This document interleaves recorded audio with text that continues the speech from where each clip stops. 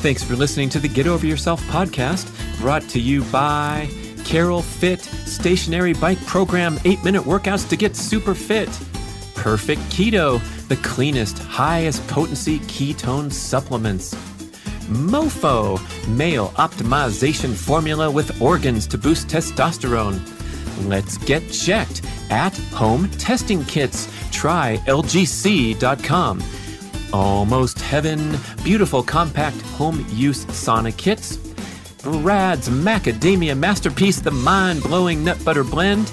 And check out bradkearns.com/shop, my personal selection of favorite products for health, fitness, and peak performance. And here we go with the show. You can achieve anything you want with hard work, self-discipline, and a positive attitude. Now, I had heard the hard work formula. Everybody around me worked very, very hard, but I didn't hear about self-discipline, and I didn't hear about the positive attitude. I'm supposed to be a representative of the cosmetic fitness idea that you could have as a bodybuilder. And somehow after the Mr. Universe, I've gone from Mr. Universe to Mr. Marshmallow. What the heck's going on? And he said, Wade, I'm going to teach you something that'll change your life. I said, what is it? He says, you've learned to build the body from the outside in. I'm going to teach you how to build the body from the inside out. There's aesthetics, there's performance, and there's health. Most people are attracted into this industry through aesthetics. They want to look better for, there's sexual choices. But ultimately, these three levels, ideally, wouldn't it be great if you could have aesthetics, you could have performance, and you could health? And I believe that is the new area of what we call biological optimization. By optimizing both the length of life and the functional capacity of life. Hey, listeners, get ready for a real high-energy guest, the very interesting Wade Lightheart. He runs a performance health supplement company called Optimizers. So we're going to get into some topics relating to supplementation, the importance of supplementation, and optimizing your digestive function, especially with all the nutrient-deficient foods that we consume today. But I'm particularly excited for you to learn about his amazing journey through the world of bodybuilding and how it's helped him get to where he is today.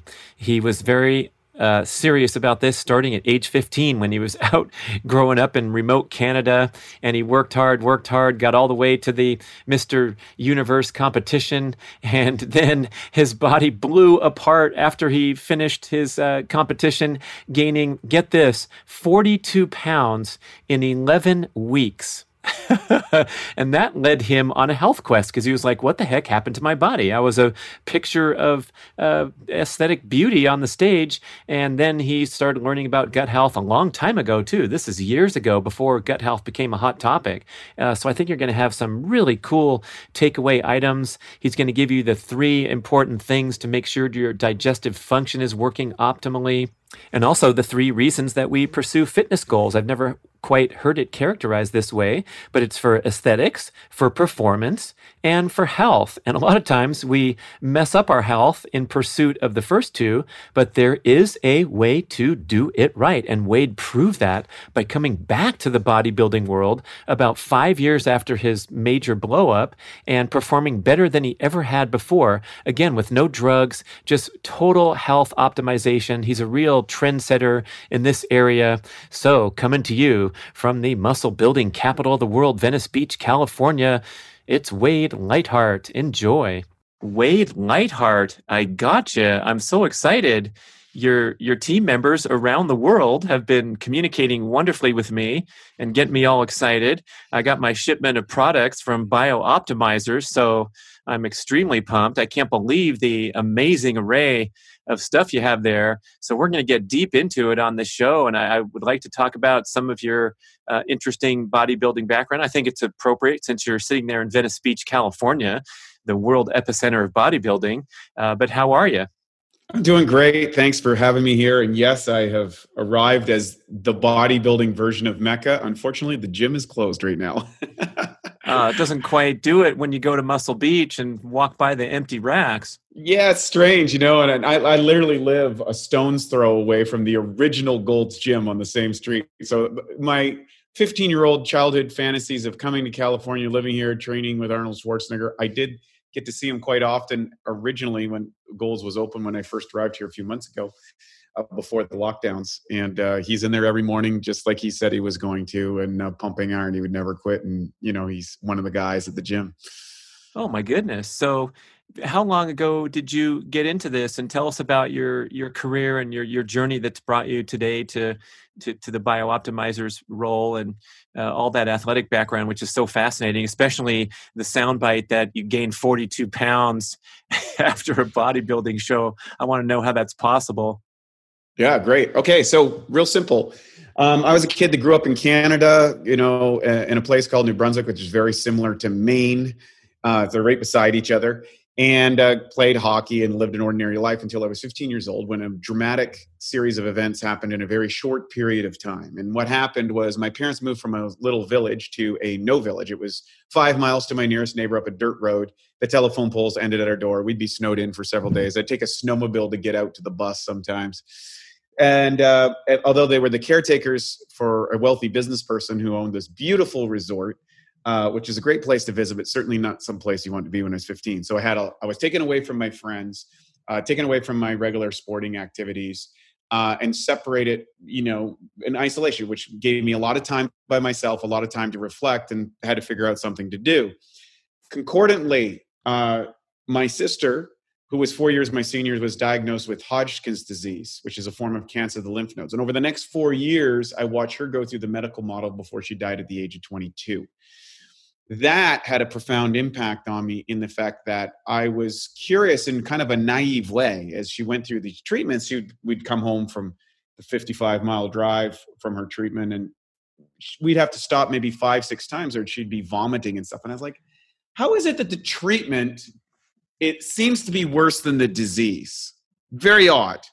And so that led me to go study exercise physiology at university. But then the third thing that happened during this very short window of period of time is my sister gave me a bodybuilding magazine. And that bodybuilding magazine had on the cover Troy Zuclato, who was a blonde guy like myself, who had just won the Mr. California contest, and had these two pretty girls in bikinis on the cover.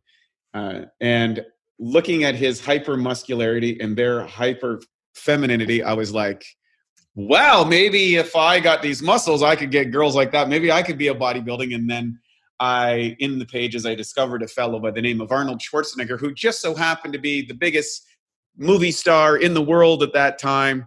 He had won Mr. Universe and Mr. Olympia and all these things, and had got an acting career and was married to the Kennedys. And I got his book, Education of a Bodybuilder. And inside that book, he had a very similar story. He had an older brother that died at an early age. He lived in a very small country called Austria. And he got into this kind of weird, obtuse sports called bodybuilding that everybody thought was crazy, but he transformed that into becoming, very successful, famous, and living this amazing life in California.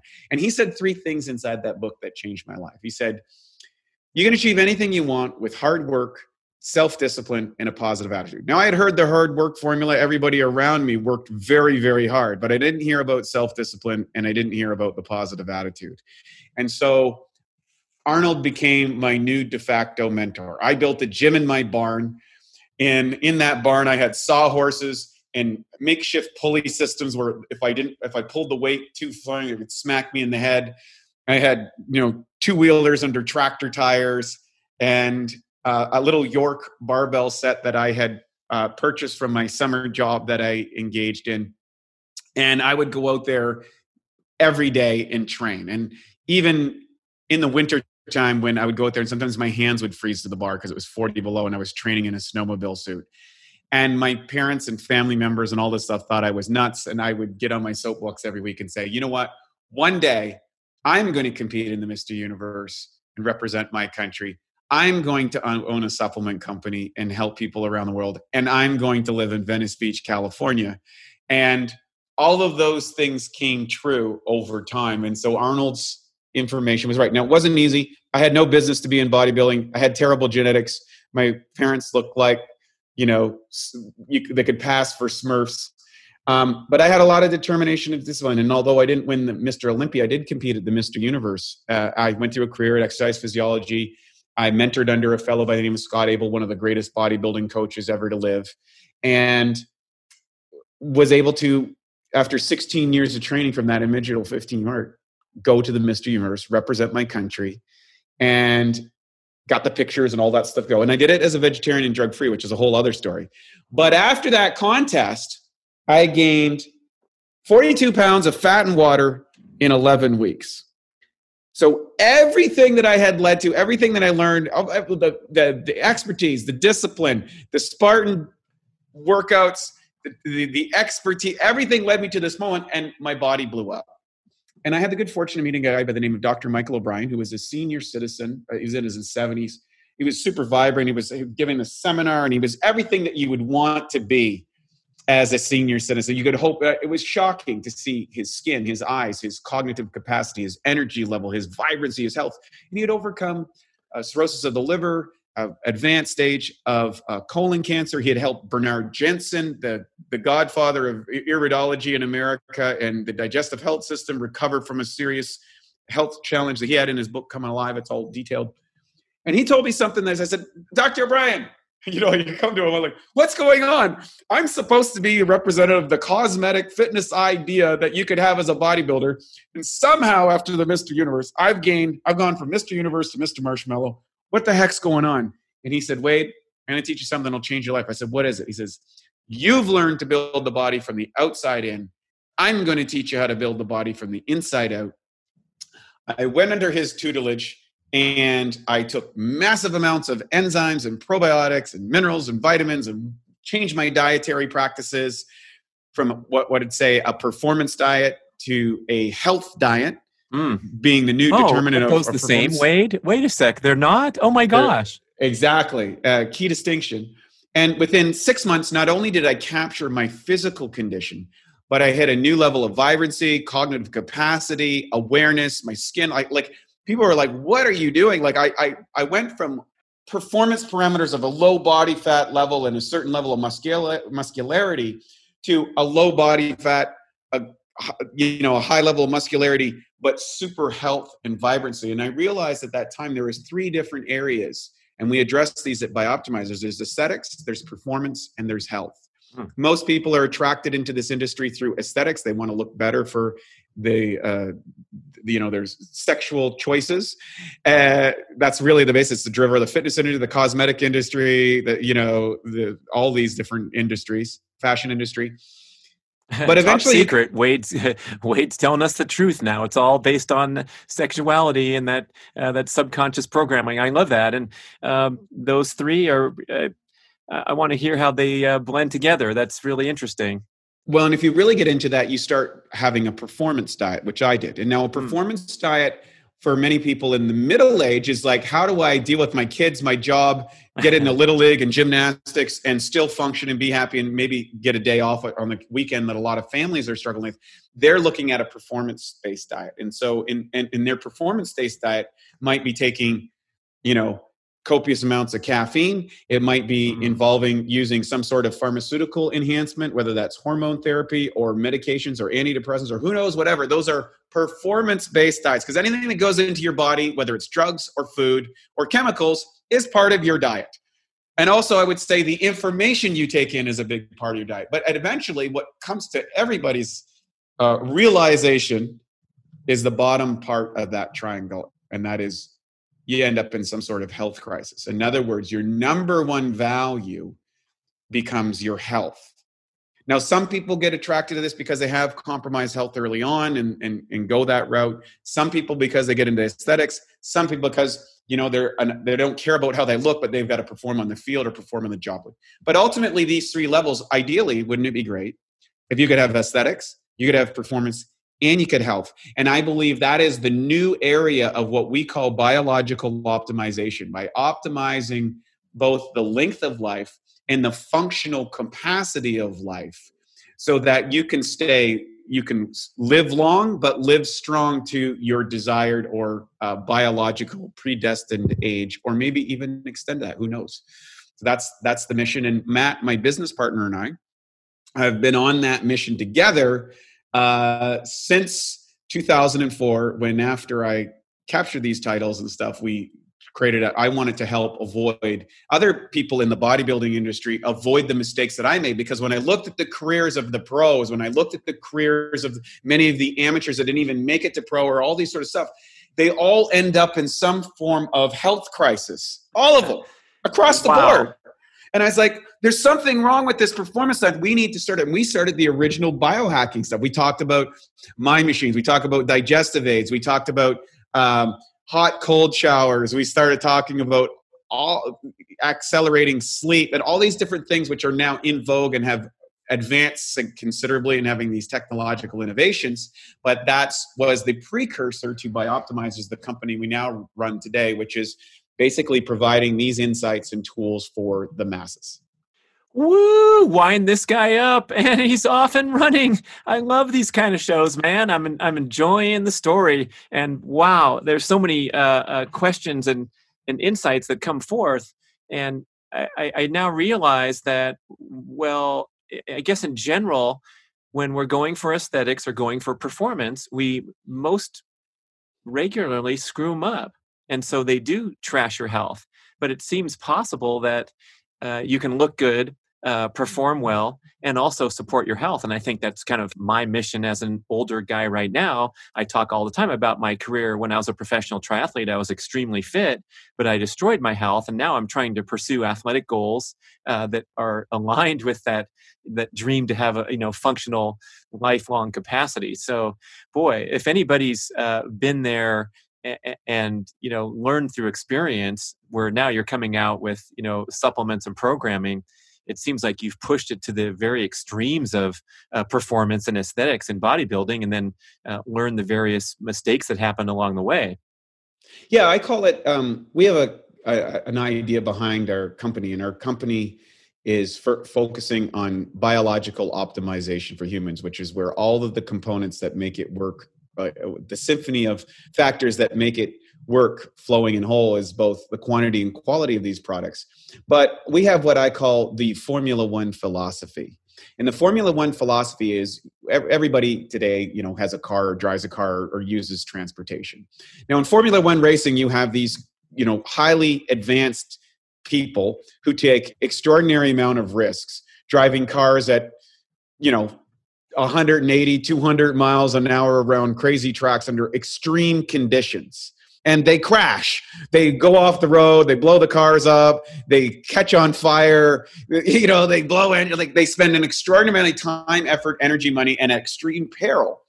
And in those extreme conditions, technology is developed to make those cars, like disc brakes and power steering and aerodynamics and all of the technical innovations and electrical, all these sort of things get advanced.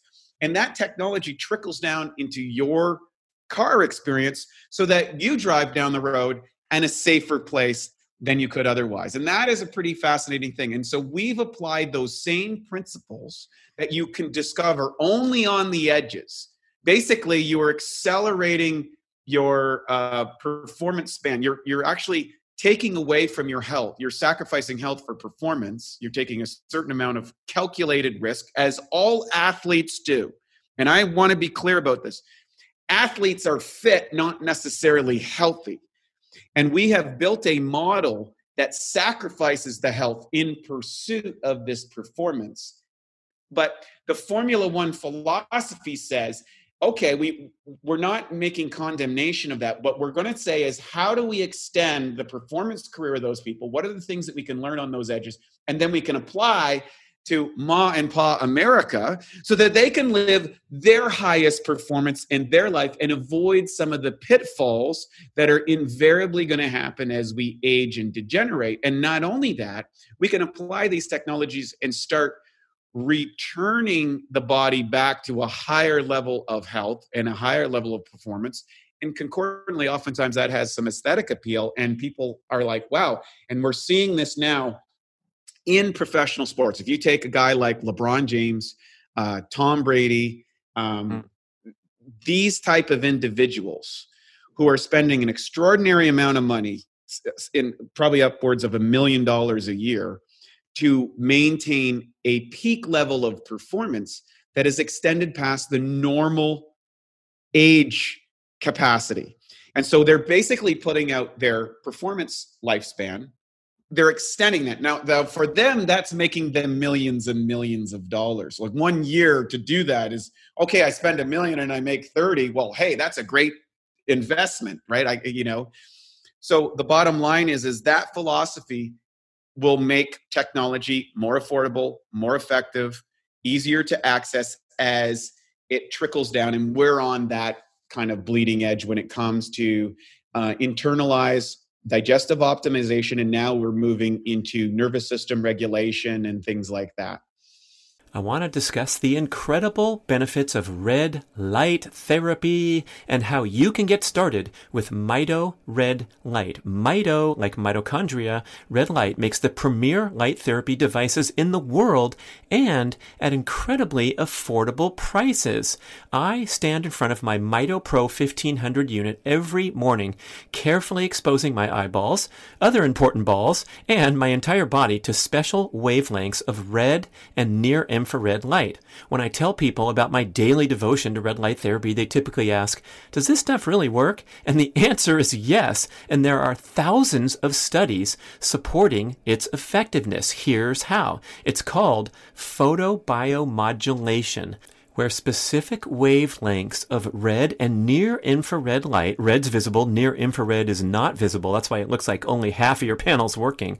These wavelengths help mitochondria in cells throughout your body produce more energy and clear waste products more efficiently. Red light exposure helps mobilize nitric oxide trapped in the mitochondria and allows oxygen to return to the cell and increase ATP production. The benefits are proven again and again for skin health, muscle recovery, joint pain, and numerous inflammatory conditions. Red light therapy is also beneficial for circadian rhythm alignment because we generally get far too little direct sunlight and too much indoor blue light from screens and light bulbs at the wrong times. You don't hear much about this benefit of red light therapy, but when I turn on those lights, first thing in the morning, as soon as I wake up, I walk across the hall, I stand in front of the panels, and I feel instantly awake and energized. And believe me, there's a lot of days where Mr. Health Guy here wakes up feeling a little groggy and a little whiny, like I don't want to get up now and get into my morning exercise routine. But when I stand in front of the lights, in 1 minute, I swear I feel wide awake. I get all that grogginess out naturally. It's super powerful, super effective, besides all the healing and the cellular benefits. I also love it for being a natural wake-up machine. You have to try red light therapy. I am certain that you will become a devoted user. And guess what? Mito Red Light offers a 60-day no-risk trial period and a special 5% discount for B-Rad podcast listeners. Just visit Mito Red Light, M-I-T-O, redlight.com, and use the code BRAD on any of their products. Go for it today and get started on your red light journey.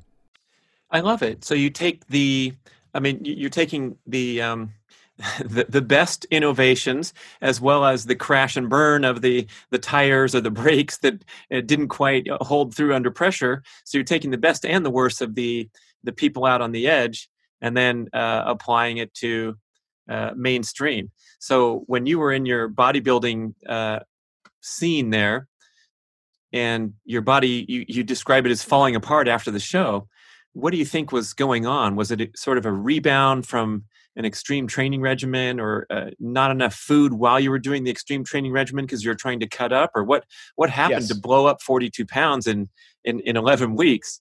Yeah, great question. And, I've unpacked this over the decades to kind of work it all out. And as far as we can tell, there was several different factors. Number one, I was on extreme calorie restriction over the period of 2 years. Preparing to qualifications. And then that year, normally you diet for 12 to 20 weeks to prepare for a show. 20 weeks is kind of the extreme side. 12 is most common. 16 is probably at the high performance level. And I was going to the 20-week level because physically I didn't have the gifts of my competitors, but I could out-condition them. So I would win by just crazy low levels of body fat. Now, the problem with that was in the year that I qualified, I had to have low body fat levels. I think my first contest was in June of that year. 5 weeks later was the national championships, but the world championships wasn't until November, which meant I had to stay in that, single digit body fat percentage, and it's not a healthy place. You're going into like health compromising levels of body fat for an extended period of time, almost 6 months that I stayed at that level, which is very difficult, very hard, and not very healthy. So that was one factor. The second factor is I was applying what I call a meat eating mentality to my plant-based diet. I was using whey-based protein, not like the kind of high quality stuff you can get today. That was a long time ago, and they didn't have availability that we have today. And so I was taking all this whey protein, which was leading to undigested proteins inside my body, which was feeding bad bacteria. These bad bacteria were producing toxins inside that was affecting my brain health, impairing neurotransmitter formation, making my joints ache by the depositing of uric acid crystals and things like that inside the body, which is quite common with people with high protein diets. So my digestion was compromised. So as soon as I got off that competition, number one, I wanted to eat a lot. Number two, my gut biome was a disaster. Number three, I had gads of undigested protein, both in my intestinal tract, floating through my blood system, probably coagulating inside my cells. And by then engaging, after I got my kind of brain came back online somewhat, but I had edema. I was obviously now overweight, and all these things. When I seen Dr. Brian, I was able to kind of detoxify my body and optimize my digestive system, and then move from 250 grams of protein a day to 85. Now, the part I didn't tell you about that story is we started coaching people from around the world on this in our bodybuilding thing. We ended up with a community of 15,000 people that Matt and I coached from every age category, genetic background, walks of life, dietary practice, all that stuff. We gathered all of that data and started testing our enzyme formulation. We started testing our probiotic. We started testing minerals and vitamins. We started doing this and figuring out things that worked in clinical effectiveness, not a double-blind study that here we're controlling all the parameters. We're talking about real-world functionality. After 4 years, I went back in just a few weeks, got ready for the national championships, won both my classes.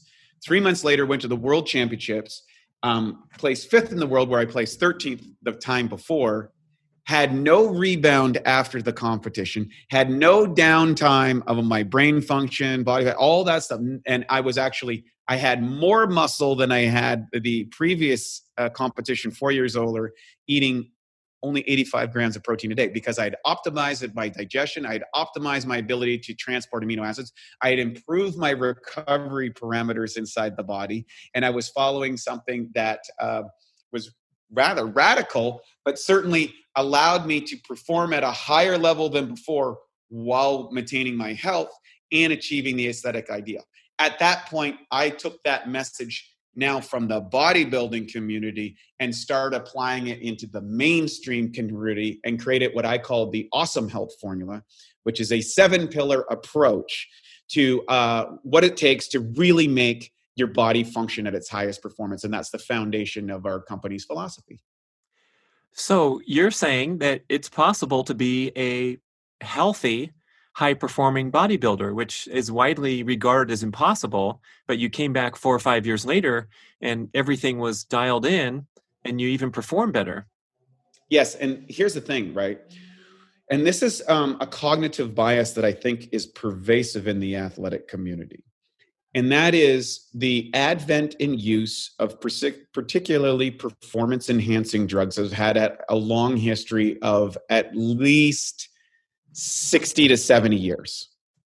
And oh, wait a second. That's taking us back to, let's see, the 60s, right? The Eastern Bloc was starting to unroll those things. And of course, we saw in the 72 Olympics with the deep voice women breaking world records in swimming and in track. And in the case of track, some of those records still hold and may never be broken by today's females. So you're right, man, that's a long time. Right.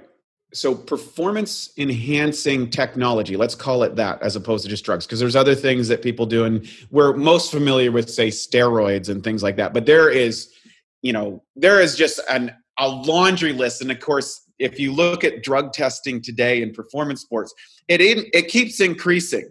And so there's this game between the insider chemist creating products that may show up or may be non-detectable on the test, and then the testing people who are trying to catch all the things that they're doing. So it's this cat and mouse game that's going on behind the scenes of virtually all sports. Okay, I know people are talking about the Olympics because at the end of the day, gold medalists make a lot of money. And I think Lance Armstrong missed an incredible opportunity when he was busted for drugs. And he should have just came out and said, look, everybody at that level is on these drugs. We've done it because if you want to win at that level, you just go this route. And because it's all hidden behind the scenes, we're not getting the full effective information. The other thing is we have a 70 years head start on the drug usage program. And we've only been into the alternative technology for maybe 15 years, 20 at the most.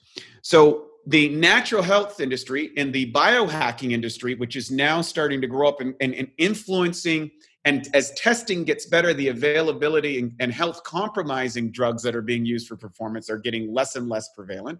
And there's an influx of these biohacking technologies. So at some point, I believe we will get a state where we will actually be able to produce higher levels of performance in a healthy way, because it only stands to reason, if you and I are sitting here, if you take two athletes, right?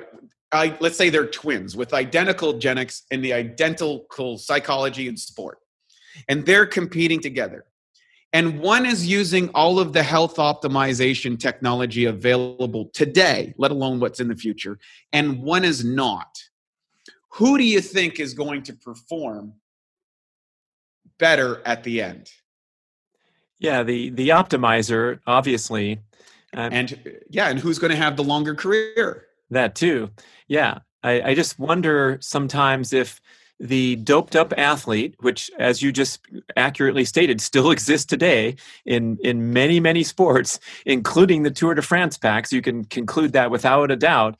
I wonder if they're simply successfully masking some of the shortcomings in their lifestyle and their diet and their sleep habits and their performance habits, where the ultra clean athlete taking advantage of everything, like LeBron James, let's say, and spending $1 million a year reportedly on his healthcare, maybe those two guys would match up evenly. But that shortcut is so compelling, and of course, from bodybuilding, and I've talked to old time, serious strength training athletes who report that after 3 or 4 years of hard work in the gym, they can get cut up to a certain extent, and then see someone come in 6 weeks with the needles, get to their level that they worked hard for several years. But we haven't talked about longevity, but of course those drugs are going to be, highly suspect how things are going to end up when they're trying to extend their career into their 40s, like Tom Brady.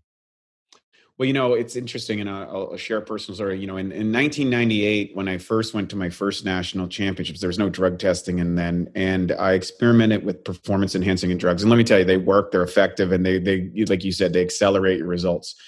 At the end of that contest, I realized that that was a realm that I didn't want to go down any further, because I saw guys like Ronnie Coleman at the time. Dorian Yates came and Ronnie Coleman, and I one of my successful aspects was my ability to assess where I was and what my real capacity was. And I loved the sport and I loved the process of the sport. I recognized no amount of drugs was going to allow me to defeat Ronnie Coleman for any reason. Bodybuilding champions are the most elite champion of any sport there is. There's only been about 15 Mr. Olympias in the history since 1965. Oh, because these guys win so many times when they get on top? Because the combination of genetics, capacity to handle drugs, and the years of training it takes to perform at that level, it's only one in millions and millions of people can be that guy. Right. Or that girl. It's a very rare combination.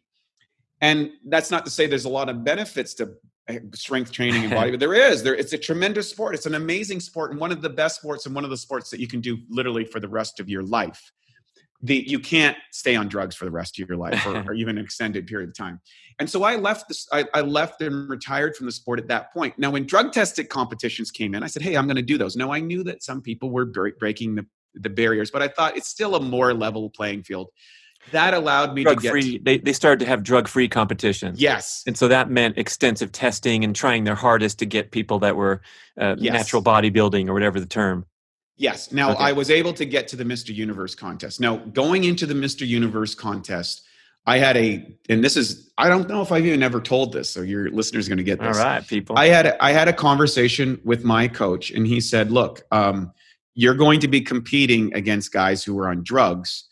Do you want to take the avenue of masking what you're going to do to give yourself an even playing field? Because based on where you're tracking, you've got a shot at winning if you're willing to bend the rules.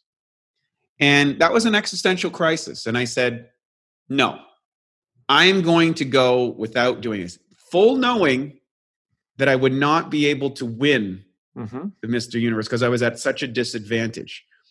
Now, the ironic part is when you choose the right path, miracles happen. When I went there to the competition, it turns out I was picked up at the airport at 2:00 in the morning by a crew of from an Indian newspaper. And they were fascinated because I was into meditation. I was into a plant-based diet, which was very concordant with the Indian philosophy. I ended up getting a full page review in the Hindustan Times, which is one of the #1 papers over there, be the equivalent of the New York Times here.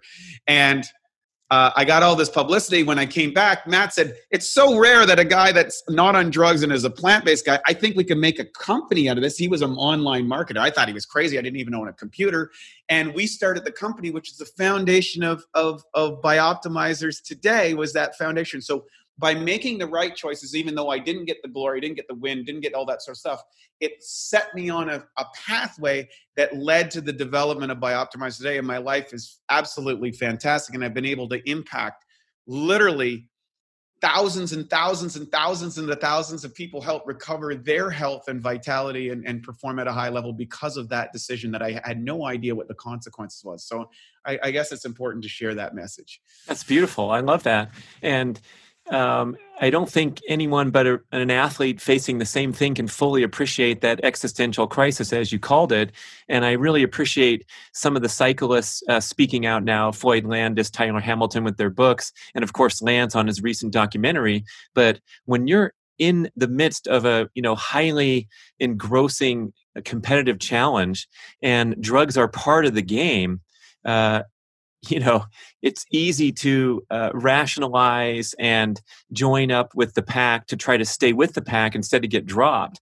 And I think mostly the public's looking at Lance as such a nasty, dirty cheater. But, at the same time, he's racing down the hill and his main competitor, Ulrich, goes off the side of the road and he commands the entire pack to slow down so that the guy could get back on his bike, resume the race, catch back up, and then have a fair race to the top of the mountain. So it's one of the most honorable and sportsmanlike sports you'll ever see in the Tour de France. And I think we need to have that big picture perspective that, the powers that be that are controlling these sports, and in the NFL, the drug testing is still extremely lax compared to an Olympic sport. And so the athletes are pretty much compelled to either, get drafted or watch on TV on Sunday. And so it's still a really tough situation in society.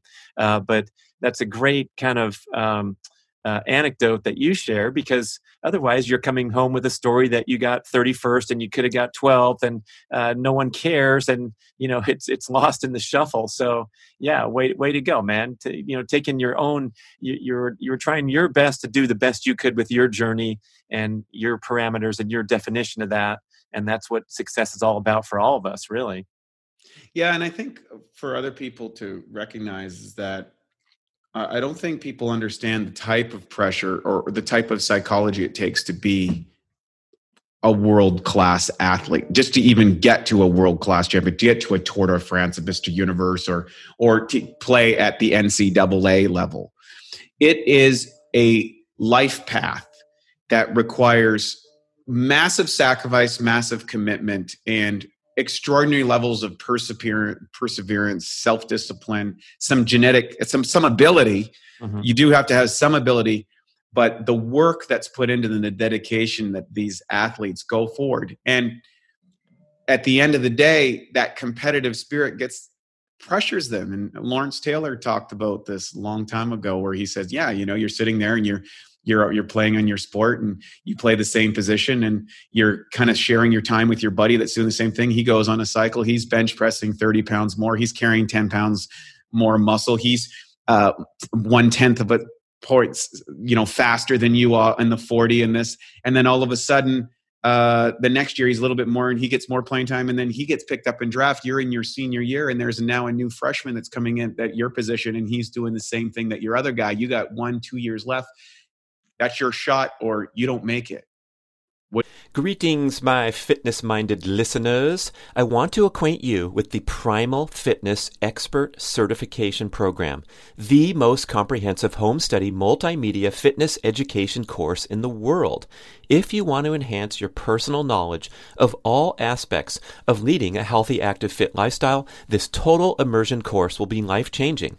I'm the lead instructor and author of the course, and we have 14 chapters of extensive written content with over 100 accompanying videos covering topics such as general everyday movement, including micro workouts and dynamic workstation tips, the full experience of gym-based strength training and all the different modalities, a complete presentation on all aspects of sprinting, both running and low impact options, an assortment of high intensity interval training and high intensity repeat training strategies, a detailed education on the principles and practical application of aerobic endurance training, and extensive commentary, the most you will find in any publication, on all aspects and symptoms of overtraining and burnout. We even have fascinating peripheral topics like integrating nasal diaphragmatic breathing, dynamic stretching, injury prevention, and developing a peak performance mindset. It's really something, this course. We went all out for over 2 years with a great team to develop this amazing home-based fitness education for you. And you get one-on-one expert email support and private Facebook group connection throughout your studies to ensure that you absorb everything optimally and you pass your series of exams and get certified. So go to primalhealthcoach.com/Brad to enjoy a very special limited time. And I'm not kidding. This is a big time discount just for you. 25% off your tuition. A fantastic premium offer at primalhealthcoach.com/Brad for the most comprehensive fitness course you can ever find. What do you do? Whew. And I think if people would just walk over to their pharmaceutical cabinet, open the door, and take a hard look at that and say, hey, what drugs am I using today to perform in my job or in my lifestyle? And why am I so condemning of those people? So if we have these open conversations and we share this inside information to the general public and we turn it back to them to recognize that they're on performance-enhancing drugs. And I'm not advocating performance-enhancing drugs. I'm not using any drugs. I don't use any hormones. I don't use any drugs. I don't use any of these things. But I made that choice way back in 1998. And it took me, it's 22 years later. Now, have I got a system that can perform at the levels of drugs as far as peak performance? No, I don't. Do I have something that can extend your healthy performance for a longer period of time? Absolutely. And that's why we're here today. All right. Well, that's nice, interesting tangent we got off with the performance-enhancing drugs. I have a lot of strong feelings about that because my professional career kind of ended right before the advent of EPO, which threw all the endurance sports on its ear. And Right. Boy, when you can get an instant 6% advantage with the same training, then we're going off into the dark age of sport, which we're still in, especially with the endurance sports. But back to an interesting comment you made about unpacking all the stuff that had happened to you when your body blew up in your first foray into bodybuilding. And one of the things you mentioned was that discovery of your gut dysfunction. And that was years before the emergence now only in the last few years of the gut microbiome as being a centerpiece of healthy living. So I'm wondering how you kind of figured that out so long ago. I mean, the excess protein, we've known for a long time how bad that is for the body. So you had that one tagged. But then the other part with your digestion, which also seems to be the main thrust of your company, I'd love to get into that topic. Great question. So Dr. O'Brien, the man I met, was clearly responsible. Now, he was saying some things that were counterintuitive to what I was advocated in the performance world. And he cited a fellow by the name of Dr. Edward Howell, who was the godfather of enzymes. And Dr. Howell's book was resurrected by a fellow by the name of Viktoras Kulvinskas. And Viktoras Kulvinskas was a disciple, if you will, of Paul Bragg, the guy that put the first health food store in America. And he was digging around in medical school at the Harvard Medical Lab and found these books written by Dr. Edward Howell from the 30s and 40s that had talked about the change of what was happening in food production distribution. And he started replicating the famous Pottinger's cat studies. And Pottinger's cats they were feeding cats an enzymatically deficient diet. And by the third generation, these cats lost the ability to procreate, had weird sociological behaviors, and had rapid rise in genetic-based illness.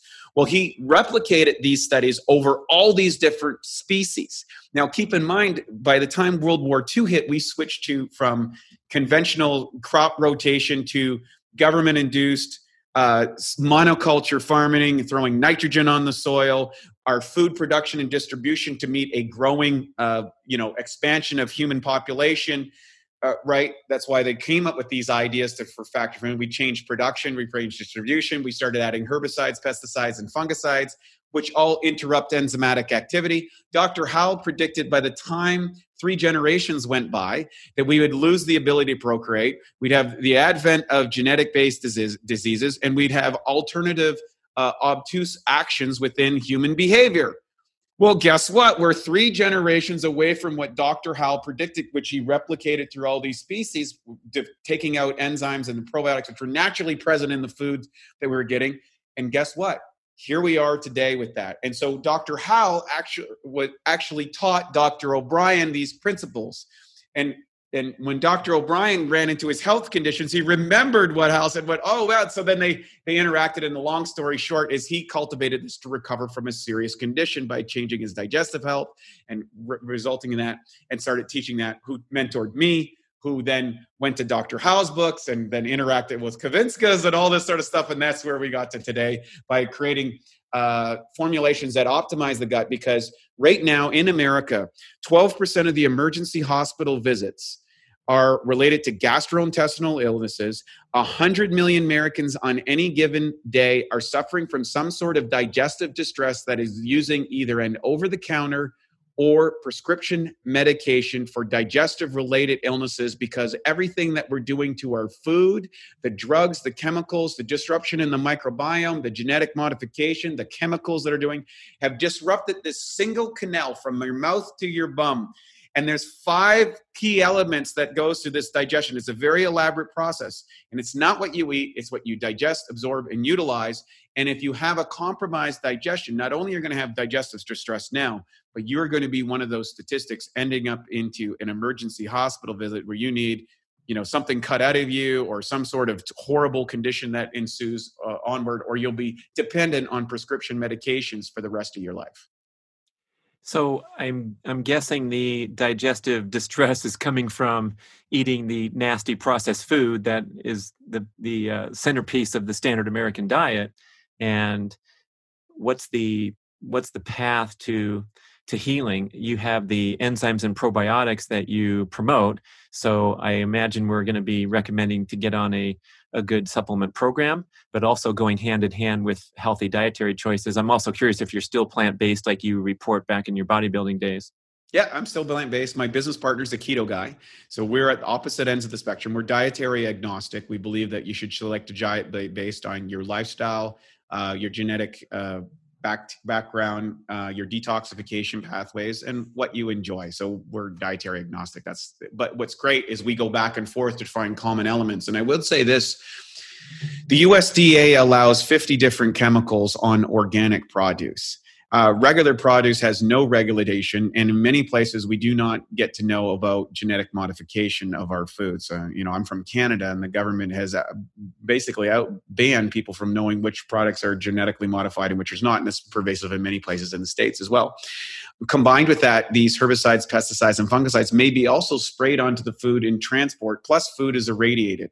So you could be choosing what you feel is a healthy diet, organic, which is filled with chemicals, which are we call digestive disruptors inside the body, over and above the processed foods and the frankenfoods and the foods with preservatives and dyes and all these other things. So basically, there is a massive amount of elements which are disrupting the digestive health of everybody, no matter how well you're trying to choose that diet. And in order to get the most out of that diet, you need to remove as much chemicals as possible, but use the advents to make sure that you're getting enough enzymes and probiotics, make sure your hydrochloric levels are optimal in order that you can accelerate this, not only the digestive process, but be the front lines of your immune system, because the front line of your immune system is also the digestive system. So if I'm pumped up, I want to be healthy, I know I'm doing the best I can with my dietary choices, going to the right stores, but still some things are sneaking in there that are causing problems. And I walk over to the refrigerated probiotic section and grab whatever one I put my hand on. Is this always going to lead to a benefit, or is there some selectivity necessary? I've heard comments that you should strive for variation, so you should take a few different brands of probiotic to get different strains. How do you feel about that? Yeah, well, we're entering into what I say is the beginning of the golden age of probiotic research. I've been in the probiotic conversation for 15 years, and we have a couple of PhDs in microbiome, biofilm, particularly about looking at the strains. And there's anywhere from 200 to 500 strains inside the average person's digestive tract. And these strains are critical to every aspect of digestive health. Now, the thing is, when you go to the store and buy something that's requiring refrigeration, you see that probiotics require very specific environments in order to survive. Now, I've worked in every area of the nutrition industry, from manufacturing to owning my own store to owning my own company and developing products. The chances that your product has been able to maintain that temperature from the time it was produced to the time it gets shipped to a storage facility, that storage facility goes to maybe a distributor, that distributor goes to a store, and then that store shelves it, and then that's going to maintain that same temperature during that time, is almost zero.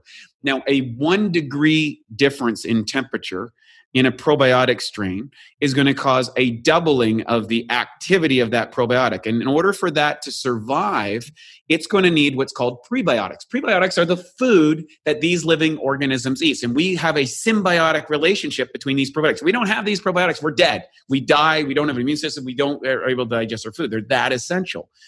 The chances of that food that you got in a cold refrigerated shelf that if it's not been freeze dried are almost zero that you have any active, because those bacteria are going to eat up that probiotics when waiting. Then they're going to starve to death. Same thing when they go inside the body. When they go inside the body, if they don't have the prebiotics with that food, or you're not eating a diet that supports that bacteria, you have to realize that those bacteria are probably going to die within 24 hours. And there's biome tests and stuff that you can take that there's evidence of that.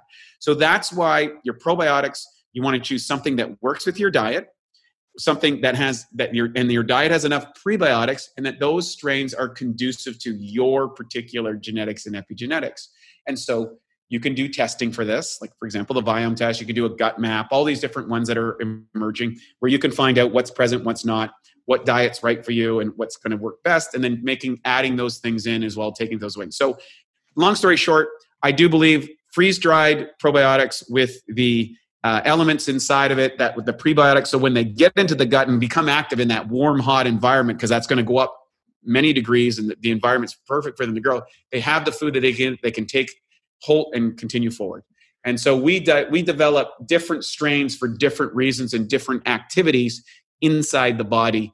Some are transient, some are colonizers, and by selecting these, you can determine which one is right for you, or you can rotate over periods of time. Oh, interesting, man. I've always gone into the store thinking that if it's refrigerated, it's got to be more legit than something just sitting on the shelf because obviously cold is preserving something and it's more of a special product. You need to get it into your fridge when you get home. So you're kind of throwing that into the myth category. And it makes a lot of sense that the freeze dried is preserving it through thick and thin on the arduous journey to the store shelf. So that's a good checkpoint there. And then I'm also wondering, you gave that example of you and your partner with disparate dietary patterns. How important do you think the genetic particulars are, or the personal attributes of all kinds, when it comes to choosing the best diet? I mean, I imagine you're convinced that your way of eating is the best for you, but then you're also standing as an agnostic, which is so rare these days. Hey, Wade's not in any of the corners. Let's listen to him talk about that. So how did you come to your conclusion for yourself, and then also to your stance as an agnostic? Thank you. Well, one of the things that I think is really out there is I developed a philosophy of what are the common elements before we get into the dispersion elements. And the common elements are: eat a natural based diet as fresh as you possibly can, maintain a caloric deficit at least most of the time, so that when you go into these excesses that you do better, and then you choose a dietary practice that fits your lifestyle. In other words, something that you can maintain and sustain. So for some people that's intermittent fasting, some people that's eating 6 times a day depending on their diet. You can also look at the genetic and epigenetic factors. What is the traditional diet that your ancestors have? Because it does determine your bacteria culture, how you digest and absorb that food. And then third things, what kind of diet can comply to? And then what other elements might have influenced that earlier on? Those would combine together on a real, if you were to do a deep dive on an individual level, which, high performance people, bio-optimizer people and biohackers, that's what they do. They get there. So there's no one size fits all. There are those components, I think, that are important. And then when you get into the world of genetics and epigenetics, to understand that essentially the difference between the two is genetics are what are the predispositions that you've inherited in your body. Epigenetics is the turning off or the turning on of these genes in a way that is either positive for the body or negative to the body, which leads to the study of nutrigenomics. Nutrigenomics is how do you flip these switches in your epigenetic response to the genetics you inherited. I believe this. At the end of the day, I believe that humans can survive and thrive on a very varied diet if they know how to throw the levers inside their system. Do I think I could do well on a ketogenic diet today, knowing what I know from digestive aids? Yes. Do I think that my business partner could do great on a plant-based diet who's on a ketogenic diet? Yes, I do. Because over the last 20 years, we've discovered how to pull those levers for ourselves. He prefers that diet. I prefer this diet. And we're here to advocate to everybody else. It's not about the diet tribe that you belong. Does it work? Is it sustainable? And do you feel good about it? Right. You describe you use numerous terms, but you're putting something into your mouth doesn't necessarily mean you're going to digest and assimilate it. So it's the big picture rather than the fancy choice out of the gate, and then your gut is all screwed up. So you're wasting that delicious sushi that you just invested in, thinking it was going to be a super healthy meal. I can't tell you. So, for a period of time, I was on a completely raw food diet, which would be the equivalent of the carnivore diet from a plant-based side. Very, very extreme. And in that community, what I found was a lot of people who were sick, who went to a raw food diet for a period of time and had a miraculous recovery. However, I also noticed something else.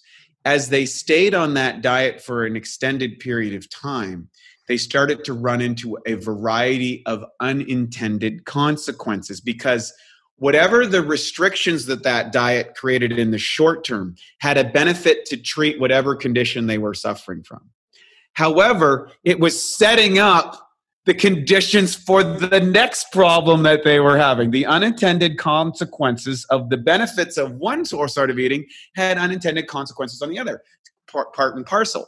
I always had trouble digesting and absorbing utilizing fats. I just did. For whatever reason, my body just didn't agree with it. I didn't feel good on it. I would avoid it. Maybe it was my bodybuilding psychology when we were on the old protein carbohydrate program, where Matt was a big, he's been a keto guy for 20 years. I've been over 20 years. And so we would have these debates back and forth about fats versus carbohydrates. He had a high sugar diet, didn't do well on carbs, feels better on the other. So later on, a few years ago, he developed an enzyme formulation that actually worked with 4 different types of lipases, the enzyme that breaks down fats, that I could use and radically boost up my fat intake without getting fat in my stool. Because now I had the ability to break down, digest, and absorb that fat where I didn't have that ability before. And so now I could probably switch to a carnivore, ketogenic, high-fat diet and do very well because I have the technology that would allow me to do that and the ability to switch my microbiome so I could do well on that diet. Wow, that's probably the case for so many people who steadfastly claim that they can't eat meat or animal products because their stomach goes nuts, and so they're, lifelong confirmed on one path, which all they might need to do is unlock some more potential and enjoy a more varied diet, arguably a more healthy diet in many cases. So that's pretty interesting. What other supplements are high up there on the list of things that we're so deficient in?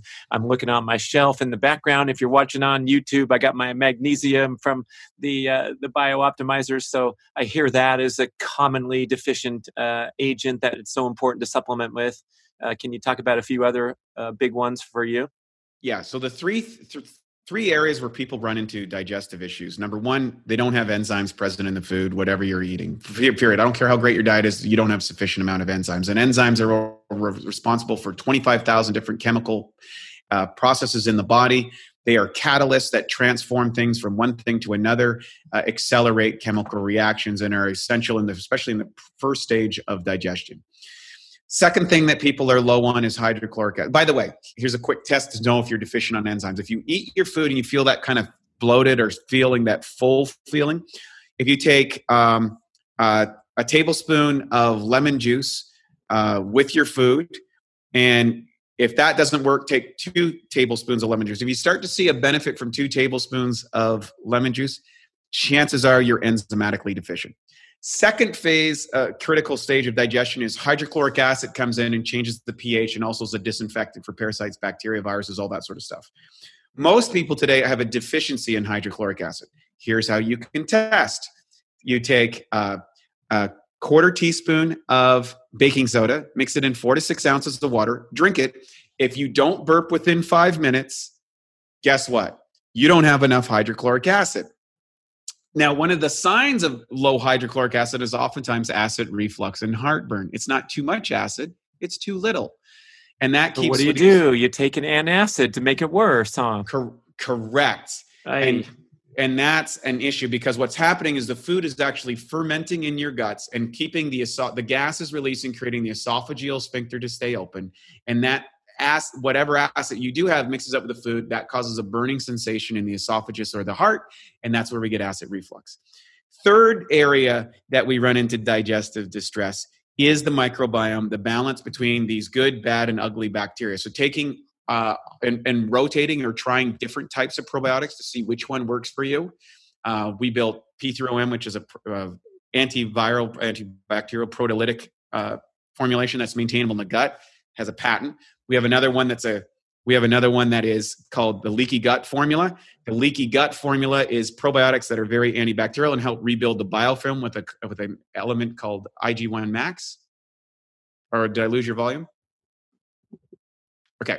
So that one, and then we have a cognibiotic product, which is a combination of bacteria that make neurotransmitters in combination with Chinese herbs, which help neurotransmitter formation because 95% of your neurotransmitters are in the gut, and about 25% of the population don't have the ability to make their essential or more dominant neurotransmitter function. So you may do better on one of these, or you might benefit from all of these. And then you mentioned magnesium, which I'll drop in really quickly. Magnesium is the most common deficient mineral in virtually everybody's diet. The reason being, we went to monoculture farming 60 years ago. We developed the atomic bomb. The atomic bomb led to the disparity of all this nitrogen bomb storage. They threw nitrogen on the soil. It increased the yield, cut the protein, cut the enzymes, cut the minerals, cut the vitamins by increasing yield to the growth rate of nitrogen. Then we had to add these herbicides, pesticides, fungicides, chemical agents on it. And we've got about 60 crops left in the world. We used to rotate. We used to plow hemp into the soil. We used to remineralize. We don't do this in monoculturing. That's why we're getting so much desert going from farmlands. It's a big issue. But magnesium is responsible over 350 different pathways in the body. And in the increasing electrical transmission world, the EMFs, pollution, and blue lights, and the shifting of our biorhythm, the number one mineral that is being exhausted by our nervous system is, guess what? Magnesium. The use of stimulants, magnesium. The use of antidepressants, magnesium. The regulation of blood sugar. The vasomotor and vasodilation from migraine headaches, PMS syndromes, trace to magnesium. Muscle cramping, trace to magnesium deficiency. The stress response, getting angry or upset or being overstimulated, magnesium. Sleep deficiency, almost all of the common elements we've developed, a massive array of billions and billions of dollars of drugs can be traced back to an extensive long-term magnesium deficiency. And there's different magnesiums which are used for different parts of the body. And there was a fellow by the name of Dr.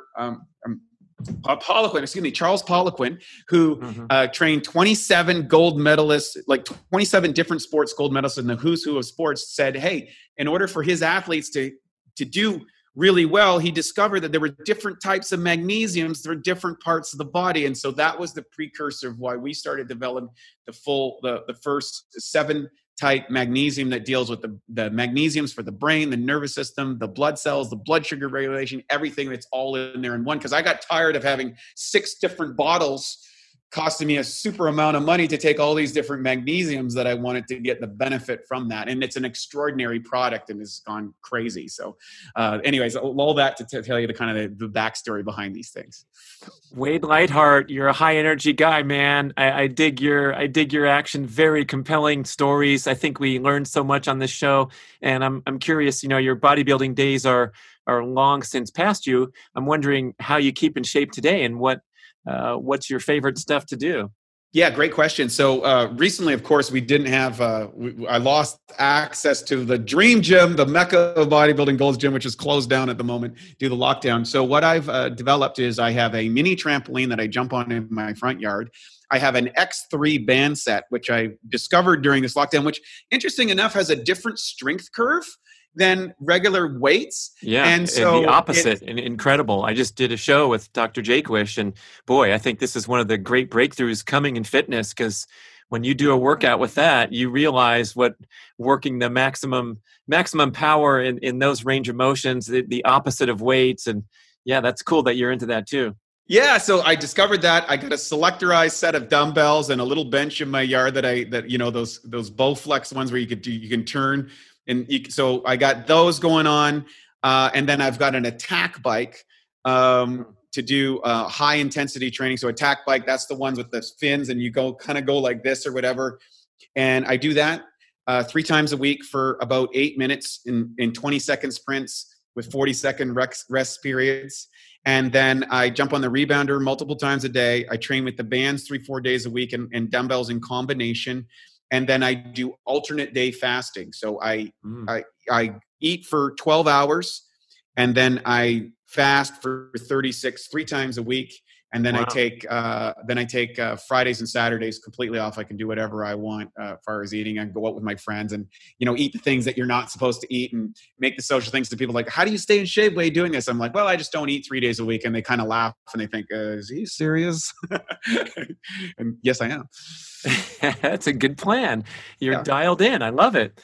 How can we connect further with you?